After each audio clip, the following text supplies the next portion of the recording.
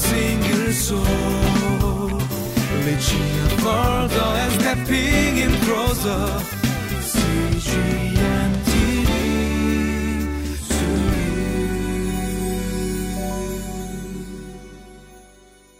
Hi everybody, welcome to Living Life. Today we are looking at a very exciting part of Scripture, Deuteronomy chapter 2, and we are encouraged to remember God's faithfulness.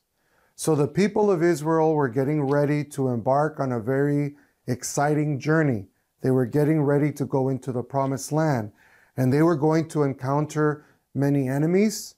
They were going to encounter opposition. They were going to go into very scary and frightening situations. They had to put on their swords and put on their battle gear, and they had to march forward. So for God to prepare them and get them emotionally, spiritually, and physical ready to confront the enemy, all he did was remind them of his faithfulness. That's all he did. So you and I, my friends, as we get ready to engage the enemy in battle, as we confront opposition, as we confront resistance from the enemy or from people or from situations, how can we prepare our hearts to engage in battle? Remember God's faithfulness. So without further ado, let's get into the scripture, Deuteronomy chapter 2, starting at verse 1.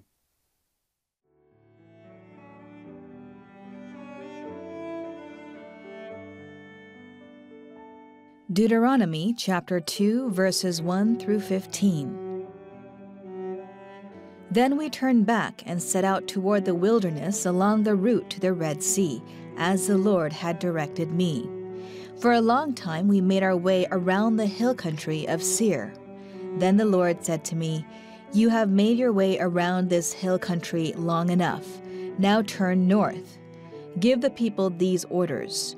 You are about to pass through the territory of your relatives, the descendants of Esau who live in Seir. They will be afraid of you, but be very careful. Do not provoke them to war, for I will not give you any of their land, not even enough to put your foot on. I have given Esau the hill country of Seir as his own. You are to pay them in silver for the food you eat and the water you drink. The Lord your God has blessed you in all the work of your hands. He has watched over your journey through this vast wilderness. These 40 years the Lord your God has been with you, and you have not lacked anything." So we went on past our relatives, the descendants of Esau, who live in Seir. We turned from the Arabah road, which comes up from Elath and Ezion-Geber, and traveled along the desert road of Moab. Then the Lord said to me, "Do not harass the Moabites or provoke them to war, for I will not give you any part of their land. I have given Ar to the descendants of Lot as a possession." The Emites used to live there, a people strong and numerous and as tall as the Anakites. Like the Anakites, they too were considered Rephaites, but the Moabites called them Emites. Horites used to live in Seir, but the descendants of Esau drove them out. They destroyed the Horites from before them and settled in their place, just as Israel did in the land the Lord gave them as their possession. And the Lord said, "Now get up and cross the Zered Valley." So we crossed the valley. 38 years passed from the time we left Kadesh Barnea until we crossed the Zered Valley. By then, that entire generation of fighting men had perished from the camp, as the Lord had sworn to them. The Lord's hand was against them until he had completely eliminated them from the camp. Deuteronomy 2, verses 1 through 15 is a very exciting part of Scripture because God is mobilizing his people. He's getting them ready for battle.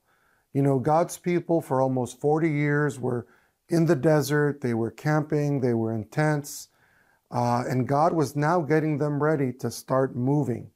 He was telling them to get packed, to put their swords on, put their armor on, to start marching forward into battle.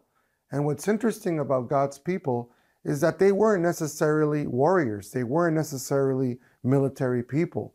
They were slaves or descendants of slaves.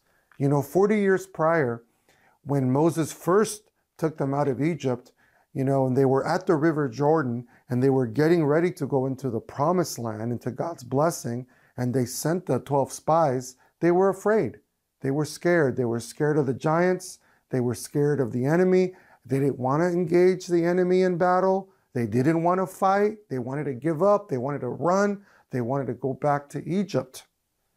And I think that's a point that maybe some of us can relate to. Sometimes you and I, do we really want to fight for our family? Do we really want to fight for our ministry, for our church, for our community, for our nation? Do we really want to go into battle to save everybody, to help people? Or do we want to quit?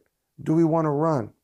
So God was mobilizing his army. He was getting ready. He was getting them ready to march. He was encouraging them. He was equipping them. And this is what he told them. He said to them, remember my faithfulness.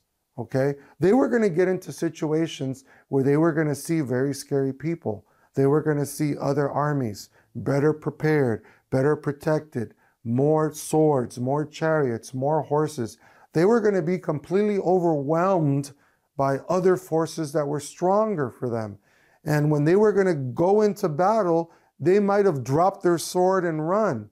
So God was preparing them. He was telling them, don't be afraid. Don't be scared. Remember my faithfulness. And that's the favorite verse that I have in this scripture here in verse 7. The Lord your God has blessed you in all the work of your hands. He has watched over you your journey through this vast wilderness. These 40 years the Lord God has been with you, and you have not lacked anything. So God is telling them, you haven't lacked water, you haven't lacked food, I have protected you, no one's come in and kidnapped you, no one's come in and destroyed you, their shoes didn't wear out, their clothes didn't wear out. God provided everything the same way God has been faithful to you and me. God has provided for you and me. God has been a faithful God and a good God. So when you and I get ready to mobilize for battle, when we get ready to march forward and to move forward and to face our enemy and to face new situations and circumstances that we've never been in, how do we prepare ourselves? How do we get in the right mindset? By remembering all the amazing God, all the things that God has done in our lives, from our childhood, from our salvation, our first steps as a new Christian. Many of you have prayed for miracles. Many of you have prayed for answers, and God has given it to you. So God is saying, don't forget everything that I've done, okay? Because you're going to face new enemies and new challenges, but the same way God was faithful back then, he's going to be faithful in the future. And then the other thing that happens here in this scripture is that God reminds his people that certain tribes and certain nations that they're going to encounter, that he wants them to have mercy on certain people. And these were the descendants of Esau and the descendants of Lot. In other words, God was telling him, as you go into the promised land and you clean house and you get rid of all the people that are living there, like the Philistine and the Moabites, and we can go on, the descendants of Esau and the descendants of Lot, show them mercy. They are not your enemies. They are your cousins. They are your relatives, and actually those people might even help you. So sometimes in our families and sometimes in our churches or in ministry, we kind of like, well, I don't need that guy. I don't need her, or that relative, or that person is just dead weight. They're my enemy. God says, no. There are people in your life right now that are not your enemy. There are people in your life right now that are your brothers and sisters, and they could actually help you. So don't forget, show mercy. Always show mercy, because that's God's character. But most importantly, remember God's faithfulness in your life. So I can't wait as we go through the other parts of this story. This is a very exciting part of the Bible, and I think it's a really good word for all of us. So let's go ahead and conclude for today.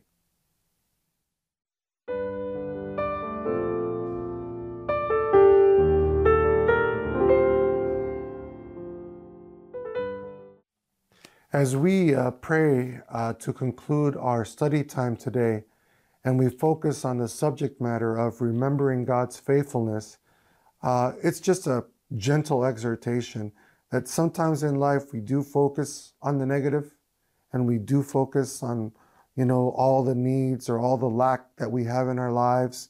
And what God wants us to do is not to do that. He wants us to be reminded and remember of all the good things and all the positive things that He's done. So as we pray, we're going to ask the Holy Spirit to bring those things to our attention. So let's pray together. Heavenly Father God, I pray for the viewers today, and I pray, Lord God, that somehow, some way, through the power of your Holy Spirit, that you would refocus their minds and their hearts and their attitudes.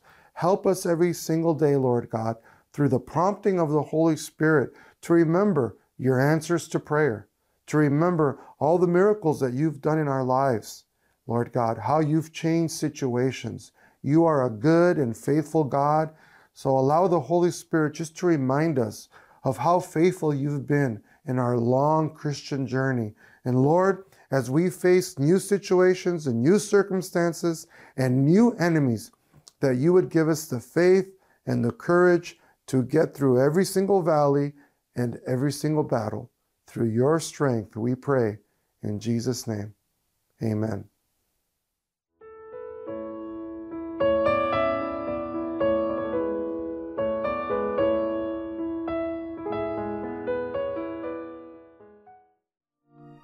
이 프로그램은 시청자 여러분의 소중한 후원으로 제작됩니다. For a single soul, reaching further and stepping in closer. CGM